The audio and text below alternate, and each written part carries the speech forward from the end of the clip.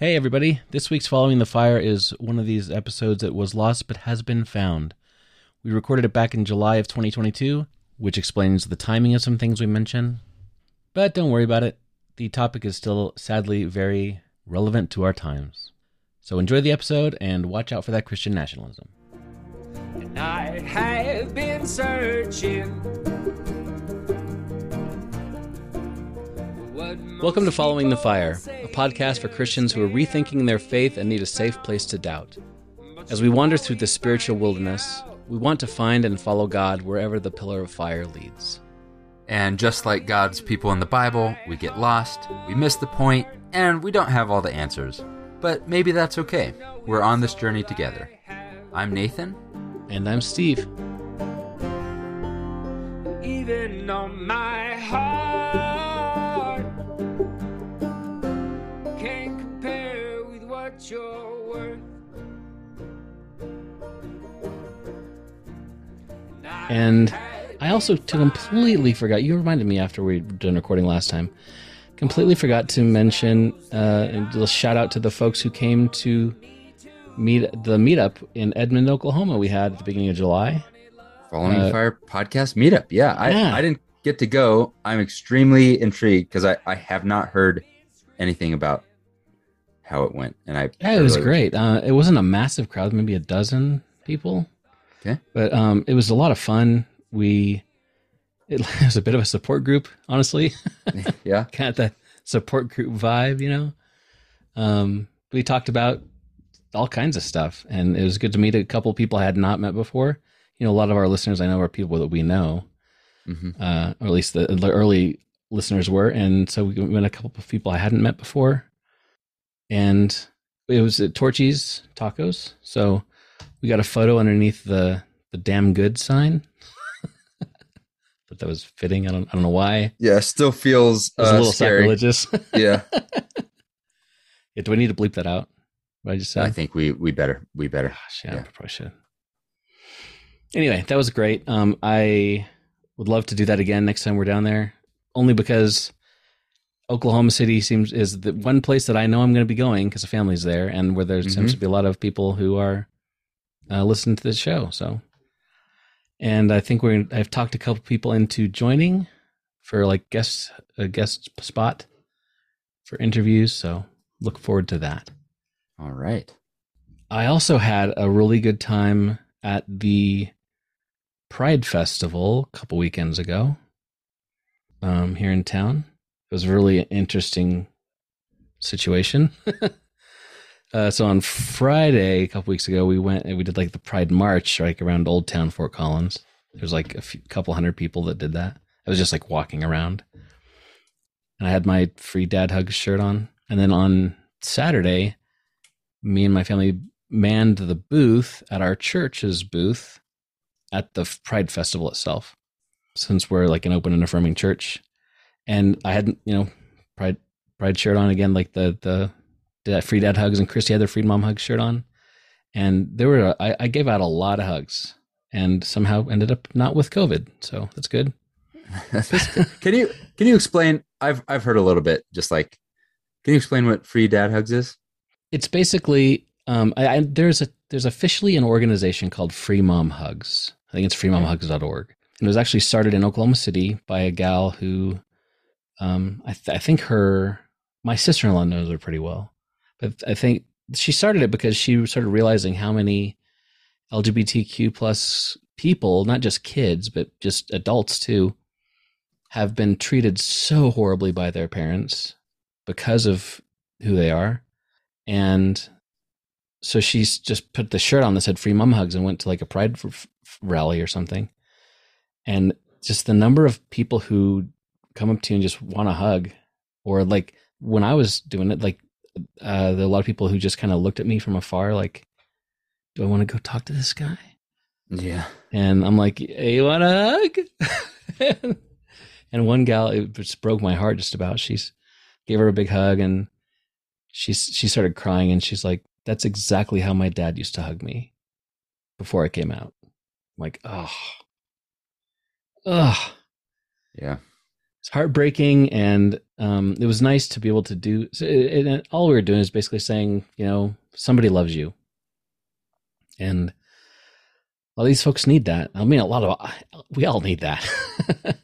It's not just gay people, but that was a really, actually, it was a very very meaningful, encouraging experience. So I encourage anybody who is of the mind to do so. Do you feel like I feel nervous, like wearing a shirt like that? I would be really nervous walking around town, or like I have my like barely rainbow hat that I'll wear out, and there's just a big knot in my stomach when I'm out and about, because there's such a big part of me, the like inner critic or inner evangelical in me is so scared of what people are thinking, or like I feel like I need to explain myself to people who aren't asking me to explain myself.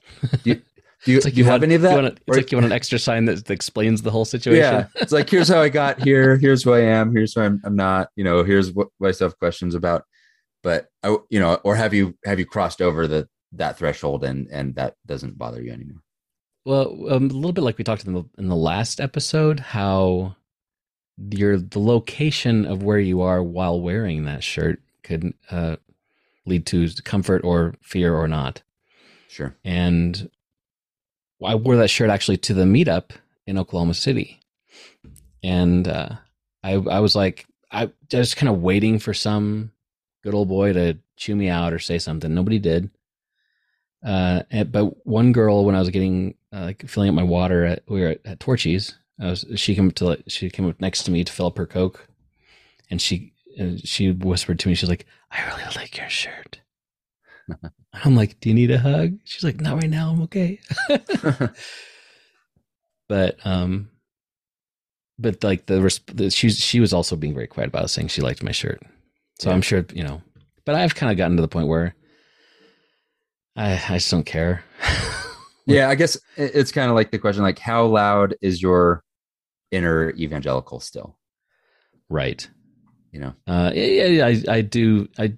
It's not like, I still notice it. I still notice the internal monologue going on about whether that's a good idea, or what if they're sinning? You're encouraging it. I'm like, just want to show people that they are loved, and end of story. So anyway, that was a lot of fun, but that's kind of what I've been up to. And Christy and I are going to look for opportunities to do that more. But anybody, you don't have to have a shirt, but anybody can do that kind of thing. So that kind of brings me to, I'm not sure how it brings me to it, but in my mind, it makes sense. Brings me to where I was thinking about what I want to talk about tonight. So, Nathan, you've heard of Christian nationalism, haven't you? Yeah, it rings a bell. Yeah. Yep. Okay, so I'm going to put you on the spot. Makes me tense up on the inside a little bit. Exactly. Define Christian nationalism for me. Okay. Well, I would start with a very USA American-centric idea. Right. Although I'm sure it doesn't have to happen here. But Christian nationalism is where you combine the tenets of your religious faith and what Christianity is with kind of your political national identity, and you don't know you're combining it, but it becomes one mash where you feel as strongly about Moses, the Ten Commandments, Jesus, the Constitution, and your goal is to advance your kind of Christian moralism or Christian faith in the laws of America, to kind of enshrine Christianity as the religion of our country. You also known as a theocracy, more or less, right? Yeah, probably varying degrees of. Is there a difference? Oh man, I think. Is there a difference? Probably not. If the loudest people got their way, that would probably be theocracy. But I think a lot of maybe the people in the the biggest group of Christian nationalism. It's kind of like one foot in Christianity, one foot in this kind of patriotism. Mhm. And they're fine with how the country was in the 50s. They kind of just Right. want the norms to be, maybe you can read the Bible in a public school as a teacher. You don't have to teach kids things that you don't believe in, like maybe evolution. Mhm. And maybe it kind of bleeds into your church service as well. So the days when unabashed patriotism was acceptable in a worship service, or Christianity was acceptable in a patriotic setting. Yeah, And- and I think technically, after I asked you, I started thinking about it a little bit more. I think theocracy tends to be that the church is in charge, right? And like the king is also the priest, often type of situation. Yeah, I think maybe very loosely, if you've listened to Fox News in the last couple of decades, you've heard about Sharia law. Mm-hmm. And Sharia law is where you take the laws encoded in the Quran and you just make them the regulate, like that is now the customs or the laws of your area. So I would count that as theocracy. Like, who cares who's in charge, but the laws are laws that come from a religious faith. Right. It could also be like the Pope is the king. That's also a Right. theocracy, regardless of what the law is. And in American nationalism, it's like soft. It's soft theocracy, because there's no one saying the consensus isn't, make Leviticus the law of the land. Uh-huh. The consensus is not saying elect this specific Christian leader to be our new king. Right. It's a much softer push to maybe a reaction against Christians who were kind of at the top and didn't feel what it felt like to be, maybe like what Mormons kind of have felt in our country, which is that there have been a lot of laws against what Mormons wanted to practice, and they've been pushed from region to region, right? The Christians in the US kind of didn't, at least in recent memory, haven't really felt that feeling. And now, as our country is getting more progressive, more less of a melting pot and more of a mixed salad bowl, where there's all kinds of national backgrounds, there's all kinds of religious backgrounds, there's all kinds of varying expressions of faith or lack thereof. And that's starting to hit suburbs and even maybe rural areas in ways that are making a lot of Christians nervous. So we've talked about Christian nationalism on the podcast before, but for those new people, why is it a thing of concern for us? Why do we talk negatively about it? I mean, if you've got God's laws, that sounds like a pretty good idea. Just make those the laws of the land. I mean, what's wrong with that? How is Christian nationalism in America, specifically, since that's what we're most aware of, why is it a problem? Yeah, that's such a good question, because so many people who have made it to Christian nationalism, and maybe they don't identify as Christian nationalists, and they don't maybe know they're kind of in that sphere, or maybe they strongly do, and you can tell because there's a truck driving around with a Christian flag and an American flag. But most people end up in their beliefs for like valid reasons, right? Yeah. Legitimate reasons. And so the idea that maybe here's something you may have grown up with is, this is a Christian nation. We live in a Christian nation. Or we are founded on a nation based on Christian ideals. Or even what it takes for a nation to succeed is to turn away from evil and recognize God.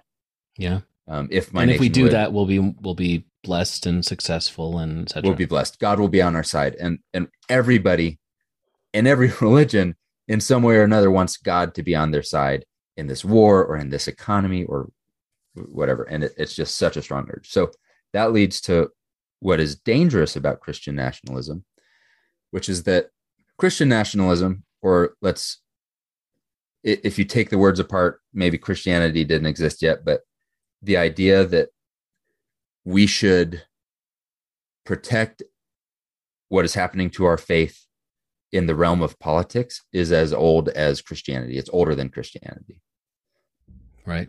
Jesus's disciples wanted him to do what many Christian nationalists want to do, and that is, instead of the way of Jesus, which is a sacrificial, a lowering, a giving up of power, which is the antithesis of our modern politics. Yeah. They wanted Jesus to be the person who rides in with a sword and takes charge, takes power, right, and drives out Rome, or makes it right. And so today, what we've seen is when you try to have good ends, which is maybe you want it to be free to exercise your faith. You want our society to be a moral society. You want our society to recognize things that God thinks is important. Those things are all great ends, but Christianity is one of those faiths that the means, the way that you get something to happen, really, really matters. Yeah. So this is this is the long version, but to cut it short, what has happened recently is that Christian nationalism has decided that using things like power is worth it to get to our ends. And what I would say is that trying to grab power will always be bad, will always be evil, especially if you're trying to follow the way of Jesus, which starts with God becoming a man, the ultimate giving up of power, and ends with a man giving up his life, which is the most that we can give up as humans. So to turn that upside down and take Christianity and put it in the pursuit of power is a perversion of our faith. And power is one of the original idols. Yeah, absolutely. Yeah, and one of the reasons I wanted to talk about this tonight is I'll get to the pledge thing in a minute, but a lot of this stuff so we talked last time about some of the Supreme Court decisions and that kind of thing. And that's just basically Christian nationalism in action, because the way a lot of the things that people are pushing for from the conservative side of things is bringing Christian values and Christian, like specific Christian laws, into the public sphere and making them public laws. Like everybody has to follow these laws. Yeah. And they have a very, quote unquote, righteous authority in their minds, because God wants everybody to do these things. So if I make you do these things, I'm doing God's work. And I could go on. I'm trying, holding myself back. So I'm asking you the questions, letting you go on about it before I do. Oh, I could go on too. There are so many problems with Christian nationalism, and it's just becoming worse and worse and worse. I read a book a couple years ago. I think I've mentioned it before on the podcast. It's called The Founding Myth: Why Christian Nationalism is Un-American, by Andrew Seidel, whatever. And even talking to people close to me that I've known forever, I'll mention that the United States is not a Christian nation. It was not founded on quote unquote Judeo-Christian values, like where we always hear it from Fox News and so forth. It was not founded on those values. It was founded by people who came over to this continent from Europe, were trying to, in part, get away from people who didn't want to let them do their religion like they wanted to. And it was a version of Christianity. But what we have now is it's gone to an entire new level, and it's become just something so, I guess the best word I can think of is just a bastardized version of Christianity, where it seems like it's become, tell me if you think I'm going too far with this. It's almost as Christianity is not the concern anymore. It's not about Christ. It's not about Jesus. It's about the country.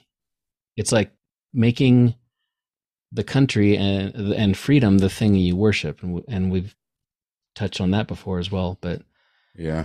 it's like There, yeah, it's so disheartening. there's definitely we have seen, and I think it was surprising to me when I've seen this one, exactly what you're describing, when you see such an extreme version of Christian nationalism. Because I've seen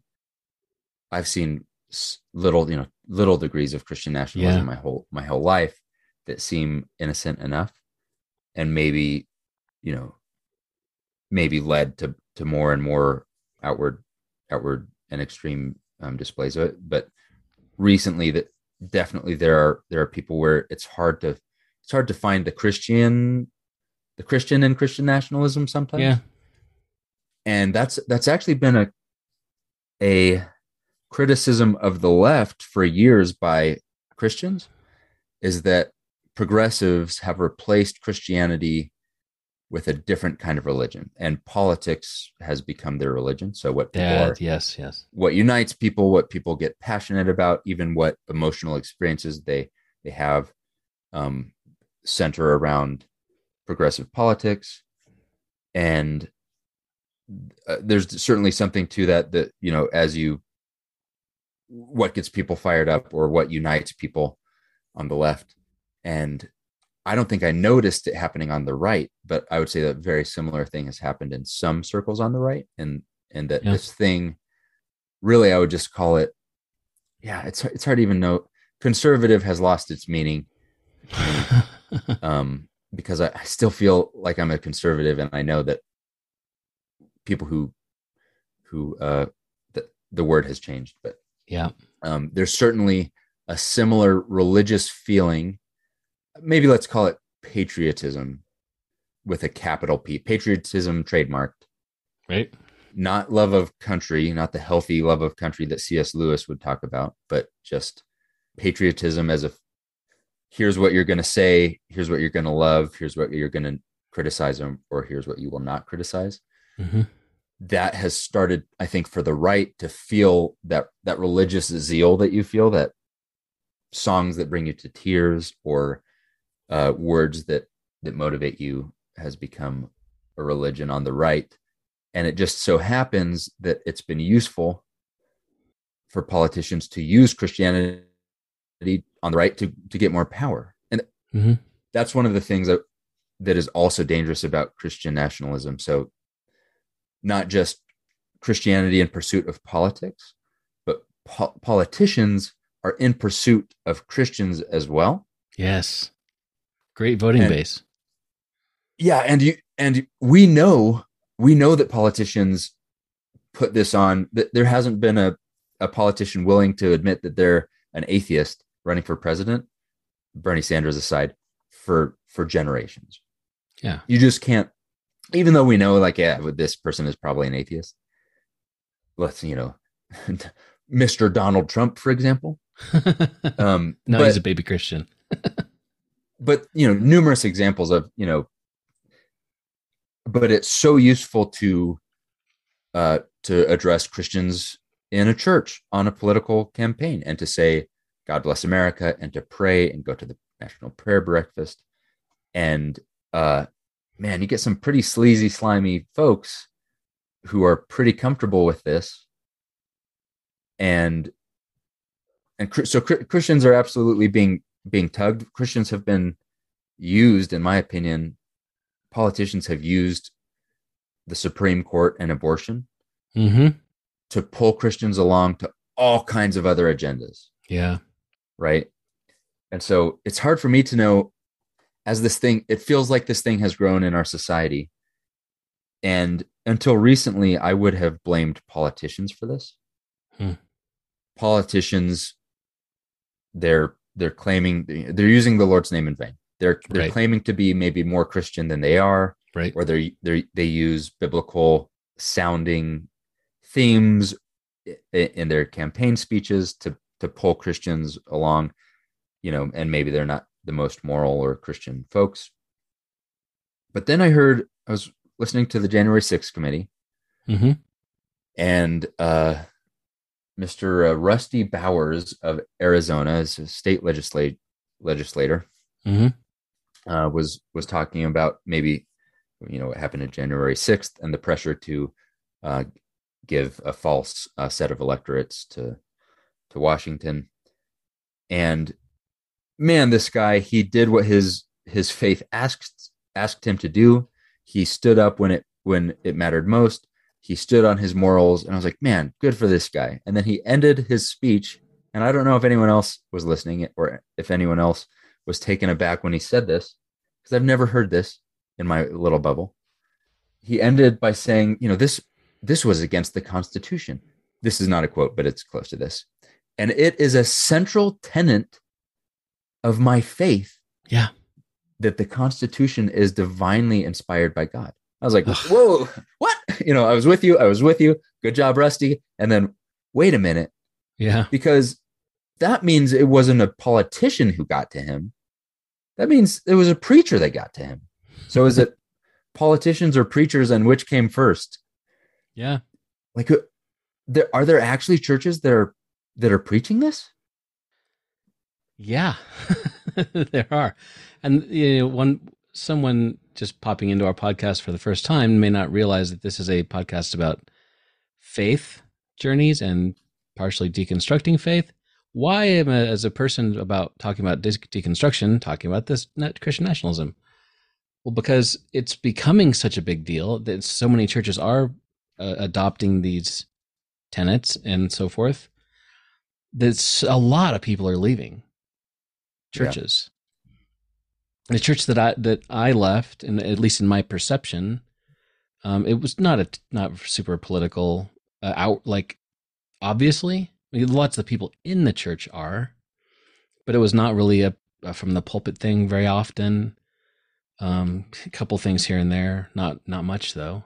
So it wasn't really a reason that I left that church. However, it was a thing that kind of kicked off some of my rethinkings, because I saw things around me, and I saw people in my church individuals who I respected so deeply, taking on this idea of not just Donald Trump in general, but taking on this idea of we got to force this down people's throats, basically. And that brings me to the piece that I wanted to talk about tonight. Some listeners may be aware of this, but going around on TikTok and some of the other socials was this video of this folks at a church, a huge church, and they were reciting what they called the Watchman Decree.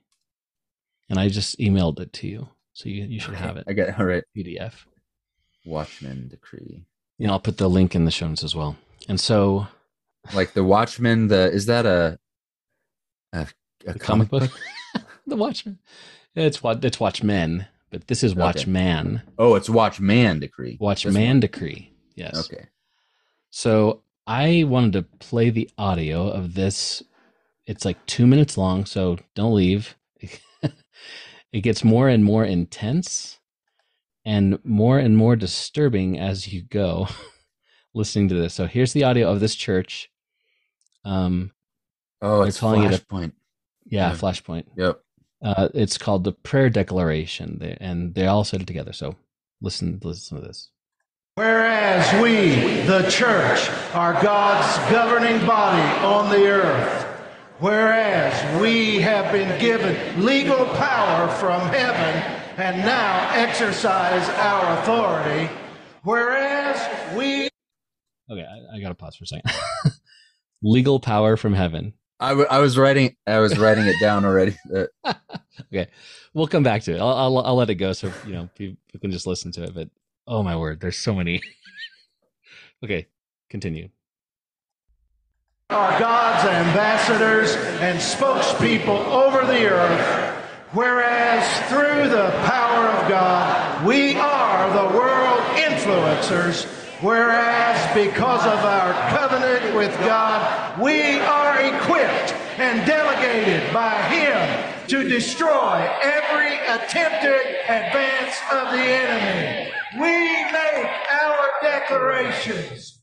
We decree that America's executive branch of government will honor God and defend the Constitution. We decree that our legislative branch, Congress, will write only laws that are righteous and constitutional. We decree that our judicial system will issue rulings that are biblical and constitutional. We declare that we stand against wokeness, the occult, and every evil attempt against our nation. We declare and we now take back our God-given freedoms according to our Constitution. We know this country was founded on Judeo-Christian principles. We know the truth. Therefore, we stand for truth and will never be deceived. We will never stop fighting. We will never, ever, ever give up or give in. We will take our country back.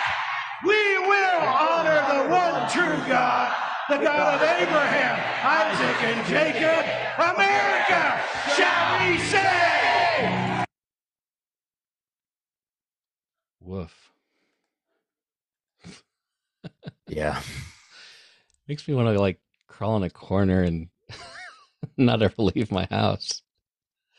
Yeah, it's sometimes I've got my computer and I always have a bunch of applications open, and then some bug will go wrong, and then it just eats up memory and it becomes this memory sink, and I can just see there's this little runaway thing that has now dragged down the whole computer, and I just have to find it and hit terminate or whatever and restart my computer and just start over. And I was just like, man, we've got some runaway processes that could use a take the country and turn it off and on again. Hard reboot. Yeah. Yeah. Unplug it 30 seconds and plug it back in at least. Yeah.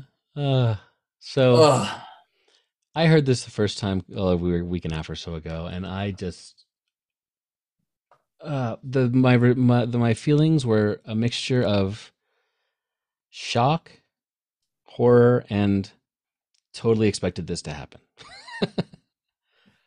You know? Yeah, Good.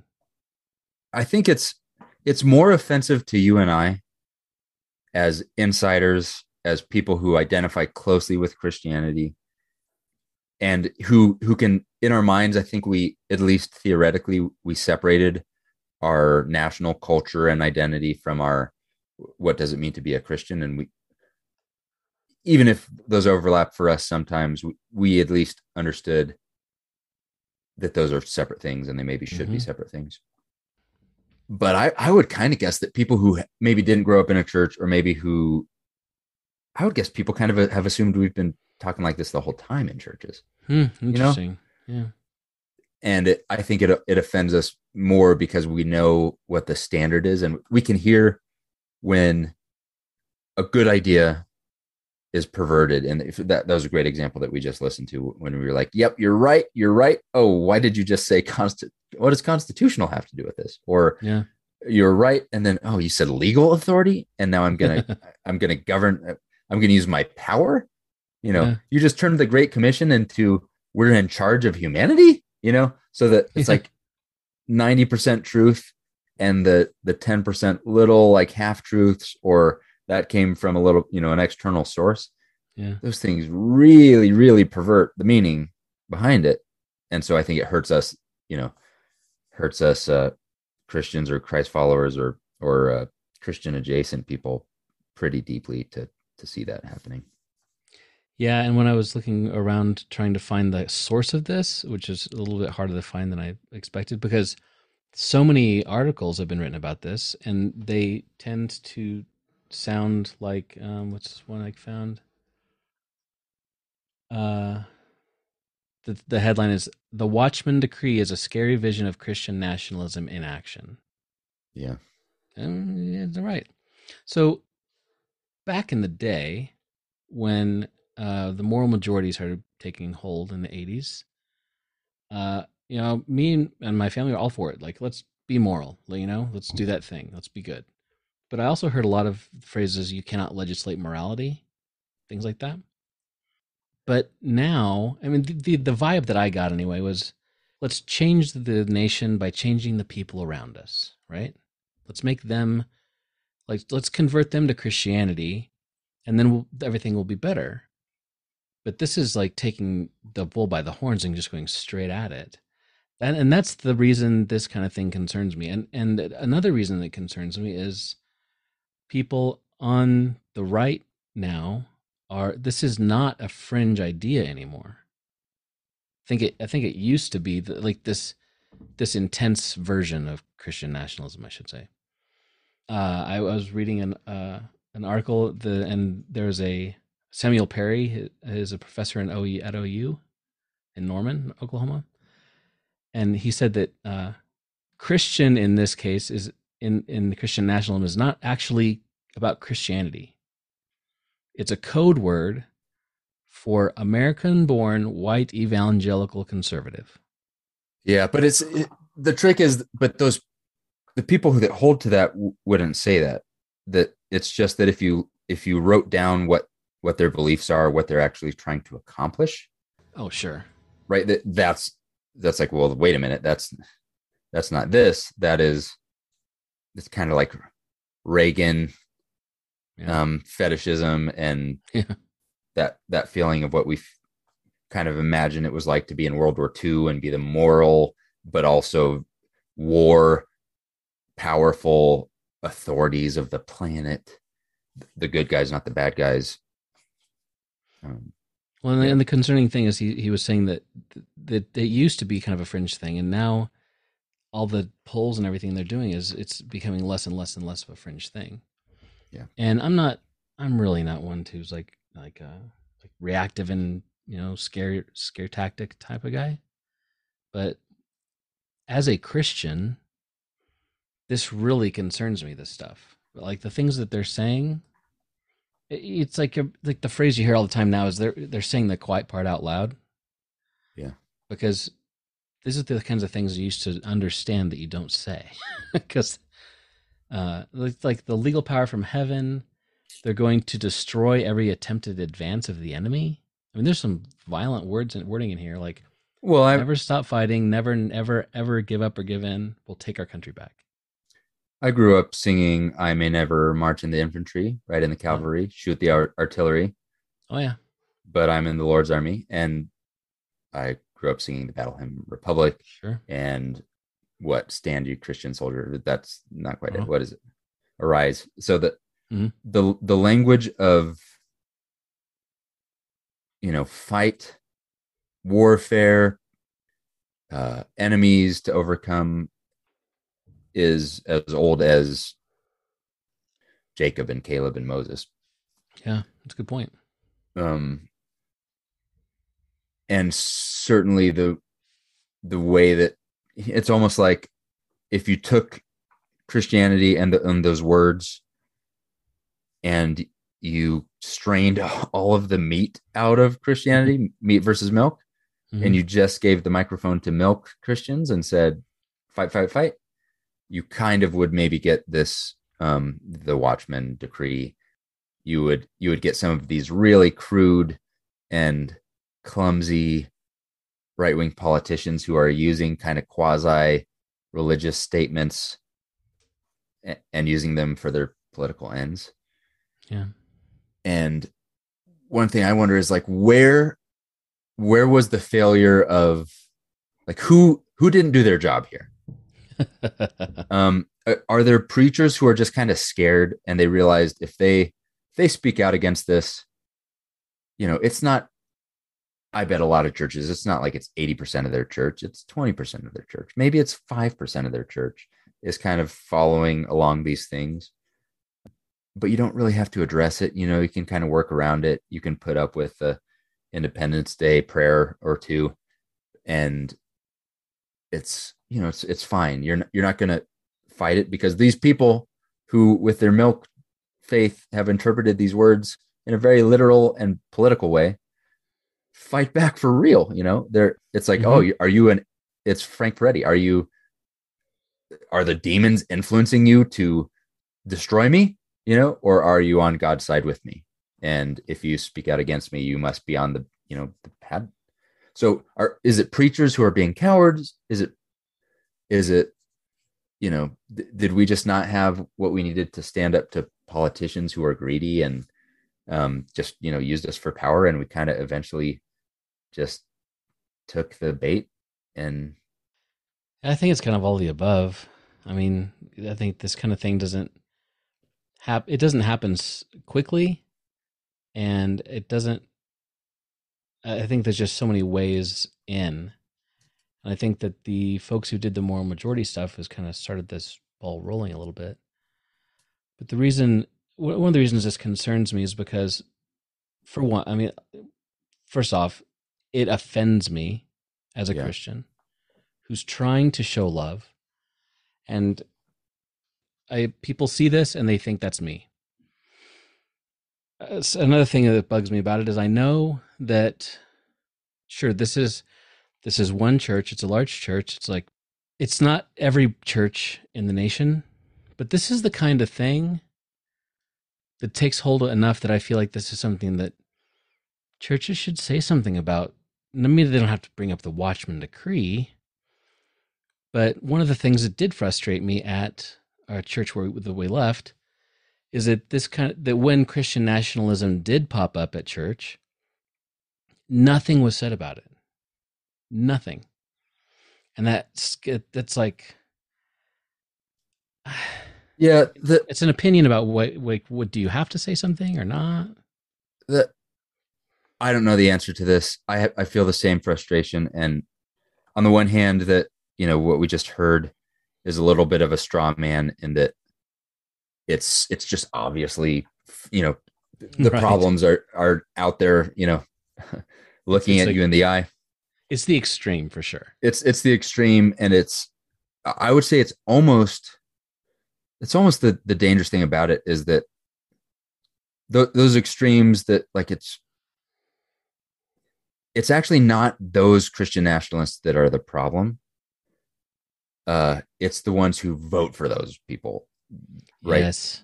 Because it'd be better than voting for a Democrat or something. So that it's the the soft middle that is just here and there, just a mention of our country or our military or our president or the flag or the Pledge of Allegiance, or these little things that are good because patriotism is a good thing, but that soak in and become hard to distinguish from the rest of what your Christian culture is. Because as Christians, we're not supposed to be Americans. We're not supposed to be American Christians. We're this completely different thing with this very different allegiance with, you know, like, who cares what happens to this empire we're in? It'd be nice if, you know, it's comfortable and we're wealthy and that kind of thing. But my geography as a Christian has nothing to do with 1776 or the founders or the Constitution or our military or our president or our politics. Nothing. I am equal amounts a brother of the Honduran and the Chinese and the Australian person as I am someone here. Yeah. And I think one of the questions, and it's a very difficult question, is like, what is the antidote to a loud, bad Christian? Because Christianity, you know, the Christianity I want to follow is pretty quiet. It's, you know, like and so if you have 100 quiet, good Christians, and they're distinguishing really well between what is political and power and war and what is Christ, you know, and their only expression of Christianity doesn't happen when they vote. Their identity is in Christ, not in a weapon or not in a policy choice they support or don't support. But you give one bad Christian, it's the bad Christians who hold megaphones, and you know what I mean? Yeah. So it's this question. It's like what you want to do is counter it publicly, but I'm not sure I really want like loud good Christian. Like I think the loud part is the problem more than like the people who have pulpits that reach millions of people, or the people who have these platforms are not the people that are doing the thing that I'm trying to do. Then if we're not supposed to be, if we're not going to be loud about it, how the heck do we stop this stuff, man? I mean, I'm not saying being loud about it is the solution. I mean, I think you're 100% correct about not voting these people in. Yeah. But like we get to deal with, not quite directly here in Colorado, but we get like Lauren Boebert. She's kind of along this, and she's a kook, but we she gets a lot of for her. press. Yeah. Lots of people have voted for her. And then Marjorie Taylor Greene, same thing. Yeah. She's a kook, but she's like, cameras are on her all the time because she's gonna say something stupid. But the thing is that the last 6 years, if nothing else, they have shown me that you can say the craziest thing in the world, and hundreds of thousands of people will think that's a good idea. Like, and Marjorie Taylor Greene just today said that she thinks that the Republican Party should change itself to the Christian Nationalist Party, and like call it that. She had this whole thing about how it was important that Christian nationalism was a good thing. It's not a bad term, and on and on and on. But once again, she's the edge case. But I think the value of seeing it is a bit of a straw man, you're right. But I think the value of looking at some stuff like this is seeing the direction that it could be going. Because they take the two extremes, it's going to fall somewhere in the middle, right? But that's something I would have, like some of the stuff that Trump is getting away with and that he's doing and saying and has said and done are things that I never dreamed good Christian people, even my family, would like. They just look the other way. And I'm just concerned for my kids, that we're going to get into a situation where this is becoming a legitimate problem, other than just like that Marjorie Taylor Greene, she's being stupid again, No, yeah, I mean, I feel like if it's how concerned am I about religious zealots, taking over the country or something, I would have been at zero my whole life. Yeah. Including the Sharia law scare of the 2000s, like still zero. And certainly that now, my concern is that it seems like a very real possibility, or even a direction we're going, because it's such a great way to motivate people. I think we've found out is, man, these people, it's one thing to be motivated politically. And you can see that again on the progressive left, very, very highly motivated people behind their cause. Yep. But you really can go a notch above that if it's like, this is eternal, our lives don't matter, other people's lives don't matter. It's about the what's going on in the afterlife, or God is on our side. Really, you can really motivate people, and the people who seem to be finding that out, the charlatans who are taking advantage of those people, are seeing these examples of how it's done. And I don't think we can, that's the thing, like what to do about it. I do not have the thing to stop this. If I could get, if I could call every rural county preacher and say, like, this Sunday, we're just going to put it to an end, we could do it. That's the frustrating thing, is like or maybe we couldn't, because at this point, the tail is maybe wagging the dog a little bit. But maybe Simon the Zealot, Jesus's disciple, was one of these. Like, what should happen is that we attack Rome. Like Rome was evil. Like all Yeah. the way through the society, the rulers, their morals, their values was evil.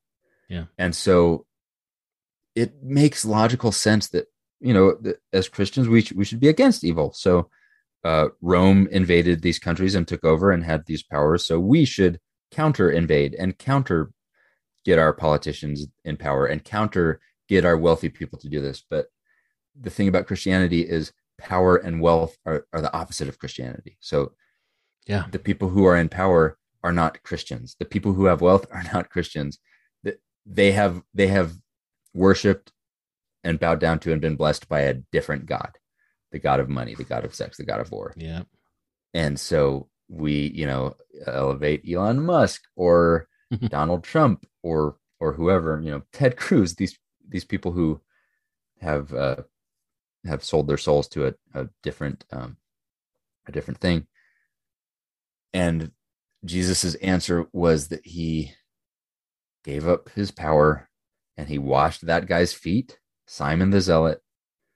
And when Simon was angry about, you know, that he wasn't storming the Capitol, Jesus explained, that's not what I'm here to do. You know, I know I'm saying kingdom a lot. I know I'm saying politics, president a lot, but it's not what you think. It's a very surprisingly upside down kingdom. And so, us quiet Christians, I think here's maybe one challenge. And this is a question that I don't have the answer to, but is there room in the tent that I'm imagining that I'm under for Christians who are all the way subscribed to this way of thinking right now? So in my LGBTQ plus, does the plus leave room for them? Or in my universalism that I believe in, or in my if I look backwards at 2001 Nathan, who's blasting Toby Keith from my gas guzzling car, you know, with a George W. Bush sticker on the back. Is he allowed into this thing that I'm doing? And if so, and I don't know, you know, I don't know if I should just buy a bullhorn also and bully directly back with facts, but I kind of suspect that's not going to work. And I suspect that's not necessarily the Jesus way. So is there a way to welcome those people in a sacrificial way? This is all something that I'm not capable of doing in real life. It's just a, you know, like thought exercise, but like, are they allowed into my thing? And would that ever influence them in a more Jesus and a less Rome direction? I don't know. I'm less influential than Fox News. I'm less influential. You know, I don't know if they just haven't met you yet. Yeah. But that's one problem that I struggle with is I have a ton of knowledge and I'm passionate about that. I grew up with politics and religion, you know, like I'm a, you know, coursing through your veins. Coursing through my veins. If I was playing World of Warcraft, I don't know what their levels are. Like level 100. I don't know if that's high or low. Maximum level Christian, maximum level politician. Right. I went to Oklahoma Christian to study political science. Right.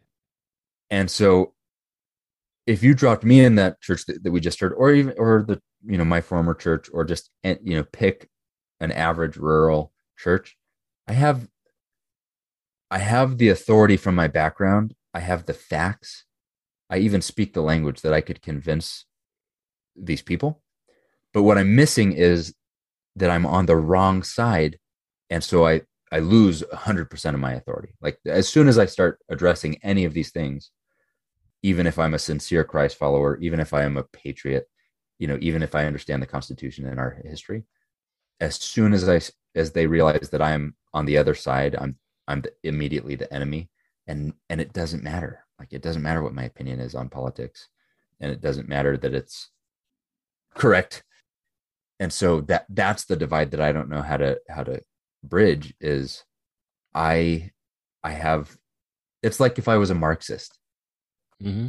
you know, it's like whatever opinion I had on anything else is thrown out the window because we know that opinion, Marxism is bad, shutting my ears, la la la la la. I'm not going to listen to you because you're Right. like clearly you're on the demon side, and that, you know, that I have people in my life who I would love to sit down and talk about, and I understand the feelings that so many of these Christians have, but I just know that I don't have I'm not the person who can do that, you know. Yeah, and I mean the negative side of me wonders, is there anything that can be done, and do we cut bait and move on, dust the dirt off our sandals? But what does that look like? I mean, the Brian McLaren's book, "Do I Stay Christian?" He talks about this very problem as one of the reasons you should not stay a Christian. Right. I'm like, and I've heard people say that things are so bad that we should just start over, just scrap the whole church. Yes, a Mm-hmm. very broad statement. Scrap the churches, start from scorched earth, and do it the right way, which of course wouldn't work for many reasons, but it would just rebuild itself the same way. And so then you start getting into back to the deconstruction thought process. Like, okay, so if Christianity in America is so broken, I mean, obviously there's pockets that are not, but when 80% vote for Trump twice, the majority is kind of broken, in my opinion. So if the majority of the church is broken in this way, do we move on and say I'm not part of that anymore, or should we be more public and blatant about not accepting this kind of stuff? Do we just let it go, like the parable of the weeds? Was it Matthew 13 about like The good and the there's bad, and just weed, let the it. weeds that Yeah. grow up is like, and the Jesus like, just let it grow, and we'll sort it out when the harvest comes. Well, you hit the nail on the head with it, in that this is important to like people's real lives, Yeah. because this one reason for the people who are deconstructing, there's not a wave of deconstruction, but there's a percentage of people who all are deconstructing at the same time for Right. these exact reasons, and they all tend to be minorities in their churches, right? So they're feeling alone, or they're just struggling with this, Yeah. and this, you know, public support for Trump absolutely fed that. Churches' response to COVID and Christians' response to COVID absolutely fed that feeling that people had. And so this is a very real thing that people have a right to be frustrated about. And it's like really is happening. So the Christians who are noticing it are maybe a minority, and the Christians that it's bothering are probably a minority. But for those people like this, I totally understand that it's bothering me too. Yeah. And it's important. Like these are critical things. They're not small details. But the parable that you mentioned, the idea there is that it's not us. Like we are not the ones who are going to fix it. Mm. Even though we want to be Peter who picks up the sword and slices off the guy's ear. We want to be the hero who takes action and saves the day. And I think one thing God tries to teach us is like, that's not what's going to happen. And it's not you that's going to save the day anyways. And so if you believe in God, and then if you believe that God cares about the church, the global church, and that his spirit moves through the church, then in some ways it takes the pressure off, because it's not Nathan's job or Steve's job to fix American Christianity. If American Christianity is going to be fixed, then it's going to be hundreds or thousands or hundreds of thousands of us who are all called to do something, or even to not do the thing that everyone else is doing. there's a little bit of the quiet Christian maybe does win in the end, and maybe that some of those quiet things are not as quiet when people see you living them. But it makes me think of a Christian nationalist's favorite book of the Bible, Daniel, because Daniel is all about taking, much of Daniel involves taking power in the moment, right? Daniel rose to power in Babylon and influenced an evil empire for good, right? And a lot of Christians who are maybe self-described Christian nationalists, Mike Pence, uses Daniel as a model for their faith. And it helps me to know that in some of those stories, we hear things like, we hear about Daniel, and he even though it was illegal to pray, he still prayed. That's great. Yeah. And one of my favorite stories from that I think we sometimes miss one of the points is when the ruler invites everybody to come bow down to an idol he has built. And he says, when the trumpets blow or whatever, everybody has to bow down and worship this thing. And 3 people refuse to bow down, and it's Shadrach, Meshach, and Abednego. And they're thrown into a fiery furnace, and they're rescued miraculously. And one thing that is encouraging to me in that is the ratio of people who do the right thing to people who don't do the right thing. Daniel is not included. So Daniel's like bowing with the rest of them, I have to assume. Yeah. So he's not Jesus. He's maybe not the ultimate model. And how frustrating would it be? Everybody imagines themselves to be the 3 people who do the right thing. The Christian nationalists think that they're Shadrach, Meshach, and Abednego. So do the quiet anti-Christian nationalists. We all think that we're those 3, like standing against the power and doing the uncomfortable right thing.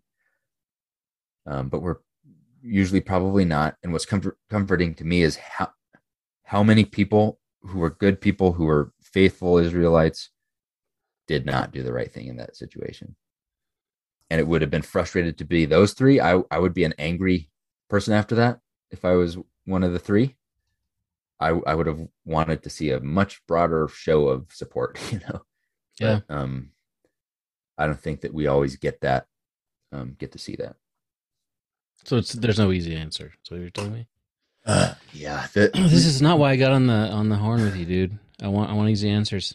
The thing, I could strike down the thinking line by line so well. Oh yeah.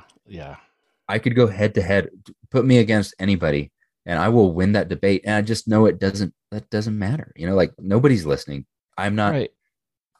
And I wonder, I think a lot of the people who I know personally who would support this kind of a thing in general, you sit down with them one by one and go by point, and they'd be like, oh yeah, I agree with you. But then you get it all together and it's like, it's part of the group or the movement, and it just kind of sucks you in. Yeah. Fun fact. You know how there's like these 10 Commandments monuments, monoliths, whatever, all over the country, courthouses? Yeah. Found out where most of those came from. Okay, tell me.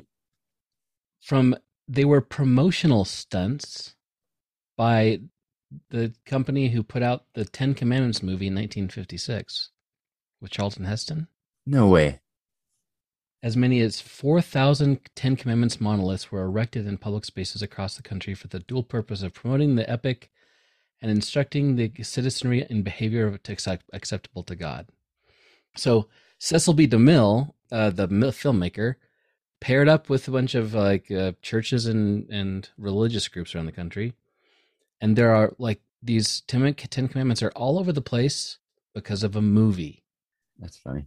And see, this is the kind of thing that I don't think it's in that book that I've mentioned earlier, but this is the kind of thing that people are like, "Oh, it's always been that way." Well, has it? Yeah, I think it's now out in the public that I'm not really a believer in like average Joe democracy. So, like I don't think, I love the poll that the percentage of people who think that chocolate milk comes from mountain cows. I personally, I would have, I discredit that poll a little bit because if that was an answer on a poll, I would have said yes, brown cows all the Just way. for fun. Yeah. So I don't know if that might just be a bad question, but if you could poll people like, are the 10 commandments in the Constitution, or Right. what are the 10 commandments, or what is did you know, are the 10 commandments the same thing as the original Bill of Rights, the first 10 amendments? I think we would have a discouraging amount of people answer crazy things to those things. And Yeah. the hard thing that hurts my soul is that you can't fight disinformation with information. And No. I want to be like, oh, here's the fact. And like the facts, people are, as my brother said, impervious to facts, Yeah. I'm fact proof. And it's the history and the facts just don't matter in these, but what does matter. And so what I can take away is the broth that you're stewed in as you grow up changes your flavor, and hopefully you change its flavor a little bit too, but it influences you more than you think, including what are your top priorities, or what do you think is good or bad, and I think it's just important to ask yourself, is this just like my surroundings, or the group I'm in, or the tribe I identify with, or like, when do I need to swim against that? And the answer is sometimes. To every tribe and every culture and every group, the answer is sometimes that group is going to be going the wrong direction. And it's going to be hard to know that because you're in it with everybody. Yep. But it's getting worse. Everything always does. All change is bad, and everything is always worse. Ever the beacon of hope. It is getting. I assume the pastors who would speak out of this have like retired, and are, just waiting that one out, or they're just, I'm just going to stick to like, let's just do a study of numbers or something, just to like not have to talk about this. Yeah. And I don't think, is God going to call up courageous pastors? Maybe. I don't think so though. Is God going to call people to quietly live out their faith, whatever they call it, whoever they're meeting with? Yes. And I do believe so. And will those people find ways to love their neighbors who are nutso? Yeah, probably. And will any of them be elected to public office? No, I don't think so. Yeah, it's one of those things. If once somebody believes that the Constitution was inspired by God and holds the same value and level as Scripture does, I don't know. There's a whole lot I can say to you. Yeah, we're like, well, I'm questioning the divine inspiration of Scripture. So you're like 100 degrees past where I can, you can only influence on the margins, like, right. And you can't fix crazy, you can't fix stupid, but paying attention to what's influencing you, and like what things do I believe just because my society or my group or whatever taught me they're good or bad. But then, there are the people that are adjacent, or, they're a globalist Christian curious, or they're Christian nationalist skeptical. Like those people, yeah, I think I can have a conversation with them. And again, I understand that point of view because of that. I've lived it, Yeah, I can sympathize, but yeah, I don't know. Maybe I just needed to vent and complain a little bit about this. But I mean, I agree. I don't know if there's a lot we can do other than try to not let these kind of people get in power anymore. And yeah, I would. One message I would send is for the folks who are wondering, like, well, what really is wrong with a little bit of this? Like, why can't we be a nation founded on Christian principles, or why can't we return to that? Isn't that what Israel is constantly called to do? And I would say those are great questions. Like, keep asking, well, what's so bad about that? And look at the fruit of the people who have gotten what they wanted, or send us your questions, or, concerns, or disagreements, or whatever. But I would say it absolutely is something to be skeptical of when you can't criticize your country in your church. the church was never supposed to be in power, and the church is not supposed to be using the world's way to achieve power. Yeah, we're supposed to do the opposite. Well, let's do that, Nathan. Yeah, Me I've started a revolution. I'm not following my advice. I've just been praying for a hasty end to our nation. Is that right? Just like get it over, like rip the Band-Aid off, God. Yeah. Like America doesn't have to be around forever. You have to remember, we're not always the main character. Like right. In the Bible, it's like we're not always Israel. We might be like, oh, and then there's this group that this got out of hand, and God said, you know what? It's about time for those folks to be removed. Like that's probably us. Are we like the Amalekites of? That's what I'm saying. Is like, yeah, we are Ninevites or whatever, and like, Lord, come quickly doesn't always mean good things will happen to your country. That's so yeah, that's the danger is like sometimes you might get what you want, and I'm not so sure that the wealthiest and most militaristic powerful country on the planet may not be exactly the low and meek and downtrodden that God tends to care about. So like maybe let's just lay low for a little bit. And our Jesus is like stacked, ripped. It's like, oh yeah, ripped. Schwarzenegger Jesus. Yes, that's our Jesus for sure. Yeah. Conan the Barbarian Jesus. Conan Christ. Yeah. Oh man, hit by lightning now. But it's like that's that's the Jesus we're worshiping when we worship power. Yep. Yikes. Okay. But it's all gonna be okay. So I'm good. So I'm telling myself. Yeah. So you can join Team Steve trying to figure out like what's the right response, or Team Nathan with imprecatory prayers against our democracy. Yeah. Be interesting to see what happens. Yeah, I think the odds are better for my side. Yeah, I think you're right. But hopefully not. Hopefully that's not where we go. Well, sorry to be all a bummer tonight and everything. We can pick a light one for next time, maybe. Yeah. But the world keeps throwing us dark, heavy things. Yeah, it does. I guess we'll see what this week gives us.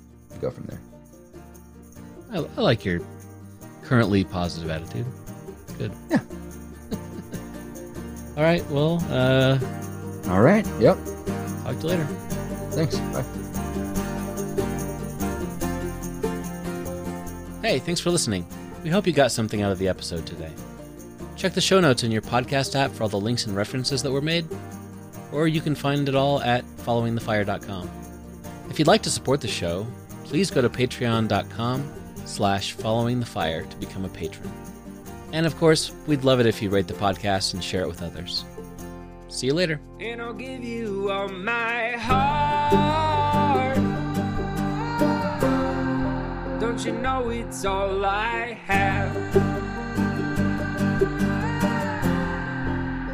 Even on my heart